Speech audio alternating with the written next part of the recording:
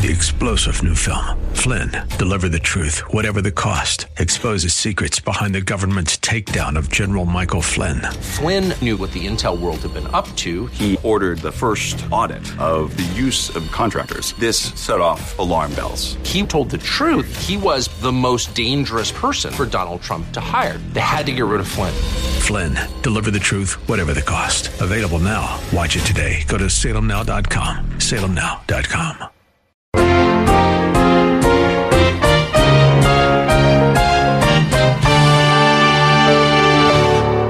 Many people today reject Christ because they fear the disapproval of their authority, whether it be parents or religious leaders or teachers or whatever it is, some authority over them. They fear that if they take Jesus and trust Him, their leaders or people over them would frown upon it. So you know what they do? They don't think for themselves. They don't think.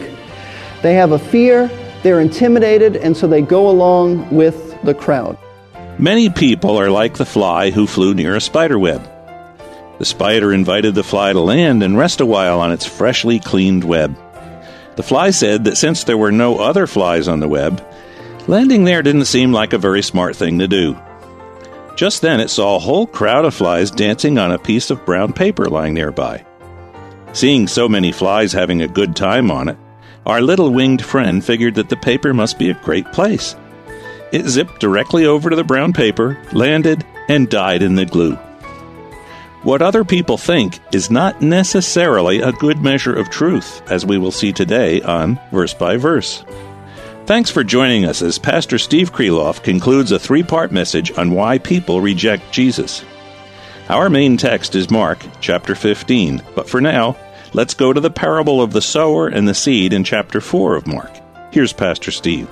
Now, the seed represents the Word of God. We don't have time to look at all of this, but the seed, he says, represents the Word of God. And the soil represents various heart attitudes, various attitudes of the heart in their response. Notice verse 14. He says, the sower, and now he's going to give explanation, by the way, to his disciples who didn't have a clue as to what he was talking about. The sower sows the Word. And he says in verse 16, in a similar way, and here's his interpretation, these are the ones on whom seed was sown on the rocky places. Some seed fell on some very rocky ground. Who, when they hear the word, and this is people, he's not really talking about soil, but people who hear the word, immediately they receive it with joy. You know people like that. They hear the gospel, they hear something about Jesus, and they spring at it. They are attracted to that message, and immediately they receive it with joy, and they're so happy, and it's wonderful. Verse 17 says, and they have no firm root in themselves. It's an emotional decision. They haven't thought this thing through. They don't understand about repentance. They don't understand about genuine faith. They have no firm root in themselves, but are only temporary. You see, they show something that looks like growth, but it's not really growth.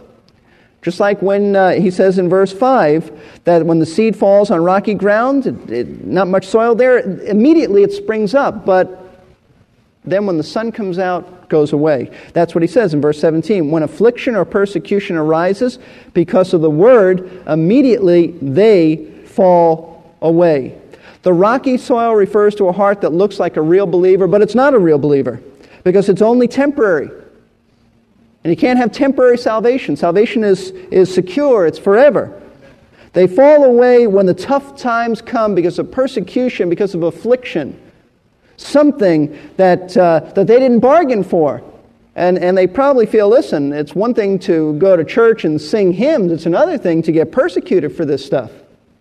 So they don't want anything to do with Christ. That's it. They weren't interested in obedience to the word that might result in persecution. Nobody ever told them about that, or they didn't listen to that. They just wanted a Christ who gave them what they wanted. They didn't, and they don't want problems. They have enough of their own. Listen, many people reject Christ because he's not what they're looking for. It's as simple as that. They don't want a king who demands loyalty. They don't want a king who demands that they address their sin. They don't want a king who says, you need to be devoted to me and you need to be obedient to me. They don't want a king like that. They want a God who gives them the warm fuzzies. You know what I mean? They want a God who makes them feel good about themselves. They want a God who tells them to only think positive. and to have great self-esteem, like that's the real meaning in life, to feel good about yourself, to be happy. That's the kind of God they want. They want sort of a cosmic genie that they can just rub and say, I'm going to make a wish, and you fulfill it. That's what they want in Christ. And listen, there are a lot of accommodating teachers. There are a lot of teachers who tickle the ears of people, and they give them all kinds of rotten doctrine, like Jesus wants everybody healed. And so they go to him for healing, and he doesn't do it. And they say, I'm very disillusioned. That's not the Jesus that I want. Or they hear that Jesus will make everybody happy and wealthy. And if you're a child of the King, you ought to go first class on everything. And that's just not what the Bible teaches, and that's just not the way the Lord's going to operate in their life. And they're going to be very disillusioned, disappointed with him. So there are a lot of really poor teachers that will accommodate people looking for a cosmic genie. But listen, beloved, Jesus isn't that kind of a king. And don't fall into the trap of presenting him to people in such a way that accommodates their sin. That's very important for us to understand. You don't tell people, you don't water down the gospel to make it more palatable to them. And a lot of people do that. Tell them who Jesus is and don't water down the gospel to make it easier for them and more appealing. You know, Jesus didn't do that. I always marvel at the fact that the rich young ruler walked away and Jesus let him walk away. You realize that? We would have never done that. Most evangelicals, I should say, would have never done that. They would have said, wait a minute, you didn't understand me correctly. Did I say it was tough? Did I say you had to deal with your sin of covetousness? Listen, that'll happen later on. You just pray a prayer and it'll all work out. Now, Jesus didn't do that. The Bible says he loved him, but he let him walk. Let's look at John chapter 6 again. That's why I said to keep a bookmark there. John chapter 6, verse 66, because Jesus let these people walk too. And it wasn't just one rich young ruler. There were many who walked away from him, and Jesus let them go. Not that his heart wasn't breaking, not that he was glad that they left, but he didn't change the truth to make it more appealing to these people. It was the truth that drove them away. Verse 66, as a result of this, many of his disciples withdrew, and they were not walking with him anymore. Jesus said therefore to the 12. See, there's a contrast between the fickle people and the 12. He said to them, you do not want to go away also, do you? He knew they wouldn't leave. Of course, Judas is an exception. Simon Peter answered him, and see, this is the response of a true believer. I don't know that the 12 disciples knew any more that was going on than the others, but at least they loved Christ, and they were willing to obey. Simon Peter answered him, saying, Lord, to whom shall we go? Isn't that great? Who else are we going to go to? He said, you have the words of eternal life. Where are we going to go? And we have believed and have come to know that you are the Holy One of God. We know your deity. We know you're Messiah. I don't think they understood a lot, but what they did understand was right. And Jesus didn't stop these fickle people from leaving, and true disciples know who he is. So the first reason that the crowd rejected him and cried for his crucifixion was because Christ disappointed them. So please, don't water down the gospel. Present the truth about Jesus. You're not out to rack up souls. You know, how many souls do you have as opposed to how many someone else has? That's really horrendous, that attitude. You're there to present the truth, and it's the Spirit of God who will work in people's hearts and bring them to faith in Christ. Don't be one who makes a game out of witnessing. There's a second reason why this crowd rejected Christ, and that's found in Mark 15, verse 11. But the chief priests stirred up the multitude to ask him to release Barabbas for them instead. The religious leaders put pressure on the crowd, and the crowd was simply following the religious leaders. They were feeling pressure, perhaps intimidated, and so they asked for the release of Barabbas and the death of Jesus. It's interesting to me, and it doesn't make sense at all, but it's interesting that Barabbas was guilty of what they accused Jesus of. Have you ever thought about that? They said this man, Jesus, is guilty of treason. What was Barabbas in prison for? Treason. It doesn't make sense, but then again, this whole episode doesn't make sense. If it made sense, we wouldn't have this bizarre situation. Now, the religious leaders stirred up the people. What they said to them or how they did this, I don't know. The Bible doesn't say. However, we do know throughout the Gospels, especially John's Gospel, that the religious leaders put fear into the hearts of the people. In fact, remember the man who was born blind? And in John chapter 9, this man was born blind, and Jesus healed him. And they went to his parents, and they said, "Explain to us about your son. He says he was blind." And they begin to say things, and then they back off from the religious leaders, and they say, "Why don't you ask him yourself? He's of age." And it says, the Bible says that they feared the religious leaders because they were going to excommunicate people. Excommunicate, put them out of the synagogue. We don't think a whole lot about discipline and excommunication today because, quite frankly, when someone gets disciplined in a church, they can go right down the street and go into another church, unfortunately. But in that day and age, if you are excommunicated and you were put out of the synagogue, you didn't go to another synagogue. You were put out of society. This was a religious society. And so they feared the people. Tremendous fear of these people, and it's all throughout John's Gospel. And the principle is this. Many people today reject Christ because they fear the disapproval of their authority, whether it be parents or religious leaders or teachers or whatever it is, some authority over them. They fear that if they take Jesus and trust Him, their leaders or people over them would frown upon it. So you know what they do? They don't think for themselves. They don't think. They have a fear. They're intimidated, and so they go along with the crowd. See, the issue is you've got to think for yourself. I remember, and I'm sure I've told you this, that growing up in a Jewish home, I never heard the truth about Jesus Christ. If I did, I don't remember it. But I don't recall anybody, I don't know that anybody ever told me the truth about Jesus Christ. I just went along with what everybody else said. What everybody would tell me, the Jewish community would tell me about Christ, and all the horrible things that went along, Jesus to me was simply a curse word. I say that to my shame, but that's the way it was.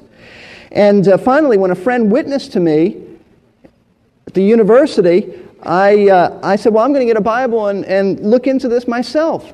And you know what I found? I was amazed. I started reading Matthew's Gospel. And I was amazed at what I discovered. And I couldn't figure in my mind, why do my people say so many terrible things about this man? I couldn't find it in the Bible. And that just blew my mind. And I decided then to not let people think for me anymore when it came to Jesus Christ. I would have to make a decision. You've got to think for yourself and don't be intimidated by what others think about Jesus. I remember speaking, and I've often used my mom in illustrations because we had a lot of interaction about the Lord. But I remember speaking one time to my mom about accepting Christ, and she pulled one of these sort of intimidating things on me. She said this, and I'm sure those of you who are Jewish in this audience can relate to this, because she said, if Jesus was the Messiah, then how come the rabbis don't believe in Him? And she was very satisfied with that answer. How come the rabbis? And then she said, Stephen, they study all the time. And the implication was this: do you think you know more than them? That can be very intimidating.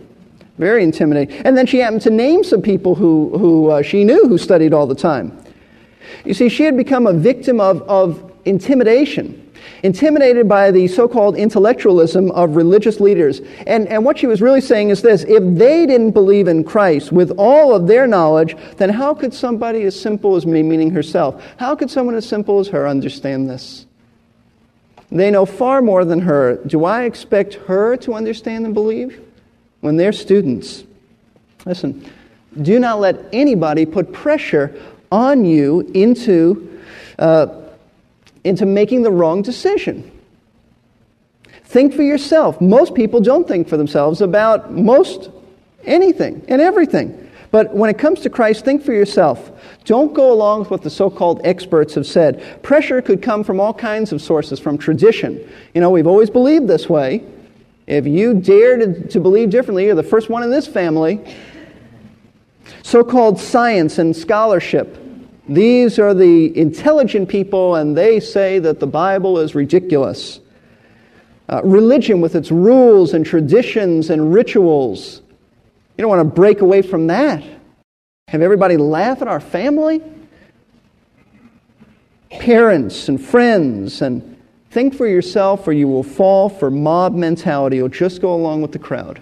That's why they rejected. Now, as we close, I want you to look. Don't close your minds, but I want you to look at Matthew chapter 27. Matthew chapter 27, verses 24 and 25, have bothered me for a long time.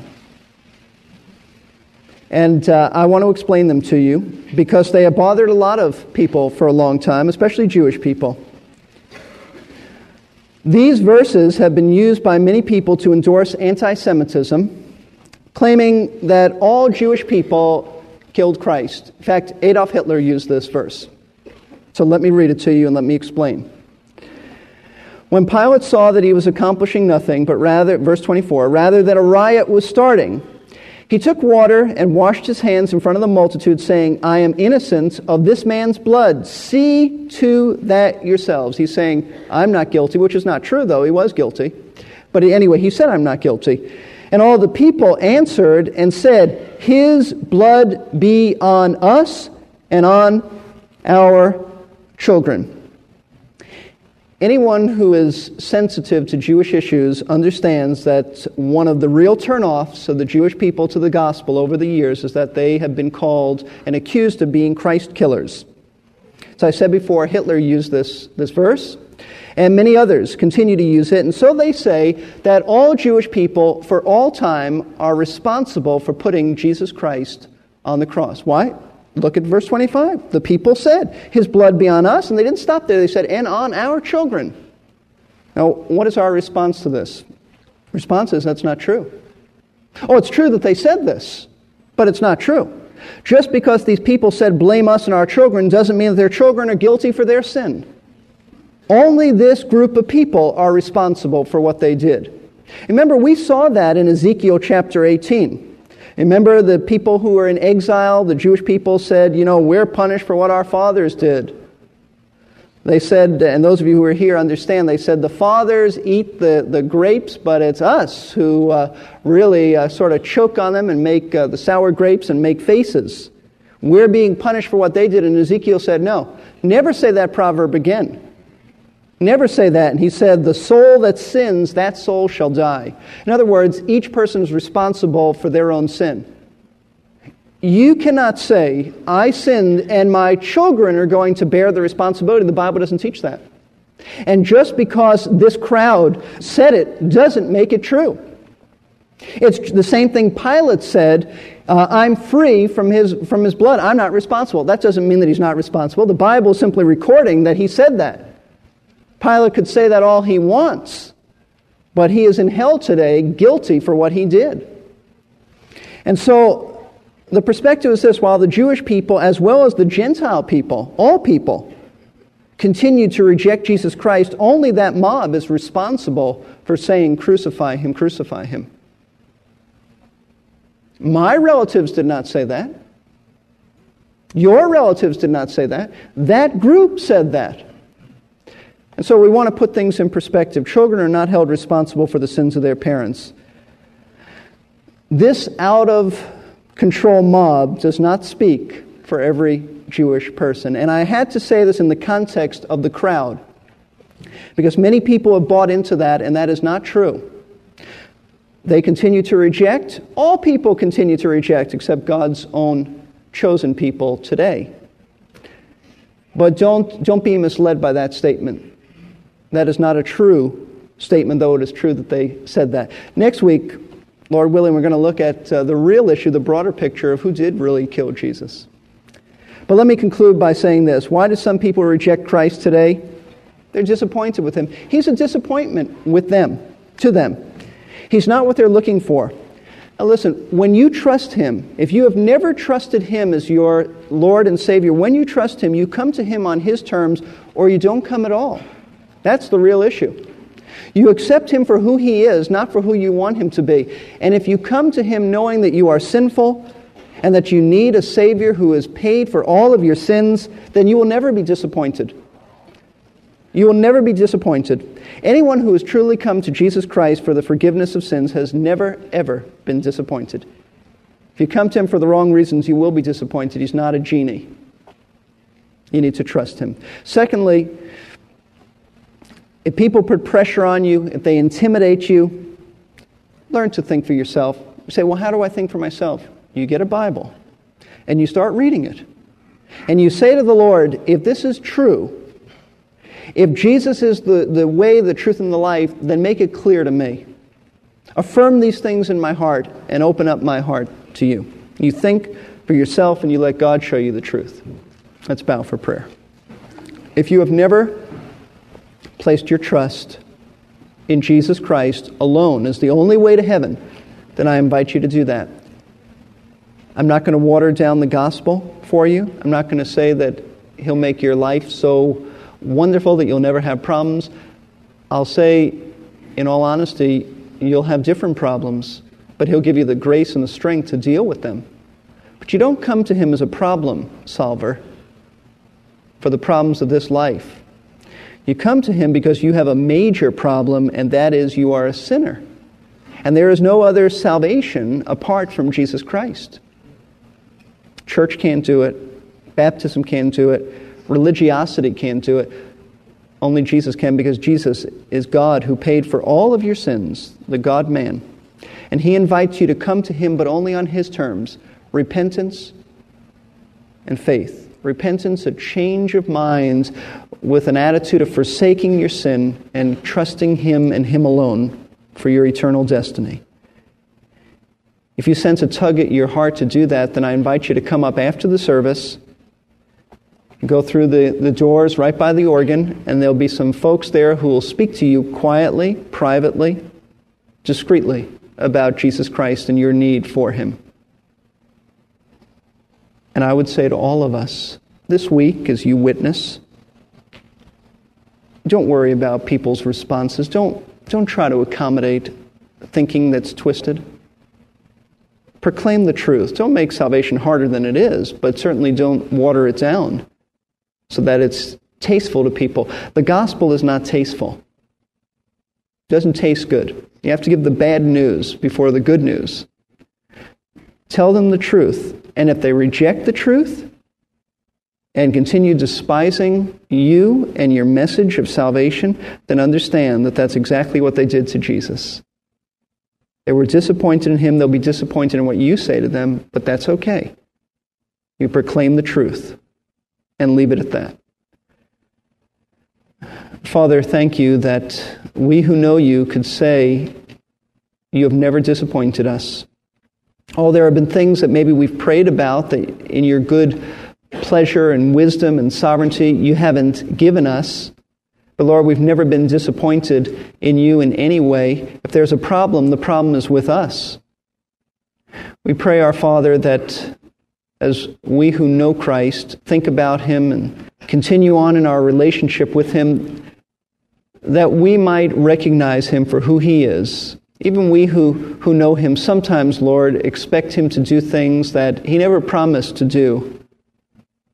And so, Father, we pray that our response to Him might be of loyal devotion, obedience, submission to His will. Lord, help us not to water down the truth to anyone. And we pray that you'll also draw to yourself those who need salvation, that they would think for themselves and not allow people to stir them up and not allow people to change their thinking, not some influential teacher in college who might twist the truth and really make a young student's mind spin. We pray that we'll all think for ourselves, and we pray, Lord, that you'll help us to, each one who doesn't know you, to see their need for salvation, to come to you for forgiveness. For we pray this in Christ's name. Amen. Amen. Our remaining time is nearly gone for today, so let me just thank you for tuning in for another Bible lesson from Pastor Steve Kreloff of Lakeside Community Chapel in Clearwater, Florida. Verse by Verse is produced by Verse Ministries, a faith ministry made possible through the gifts and prayers of our listeners. If you'd like to learn more, visit our website, versebyverseradio.org. It's also a great place to visit if you want to listen to any of our previous classes, including the one just finished. That's versebyverseradio, all one word, .org. Our lesson today was the conclusion of a 3-part message. You can hear it all at once by ordering a cassette or a CD. Just call us at 727-239-0306. Next time on Verse by Verse, Pastor Steve will continue teaching from Mark 15 on why people reject Jesus. Be sure to join us. I'm Jerry Pruden.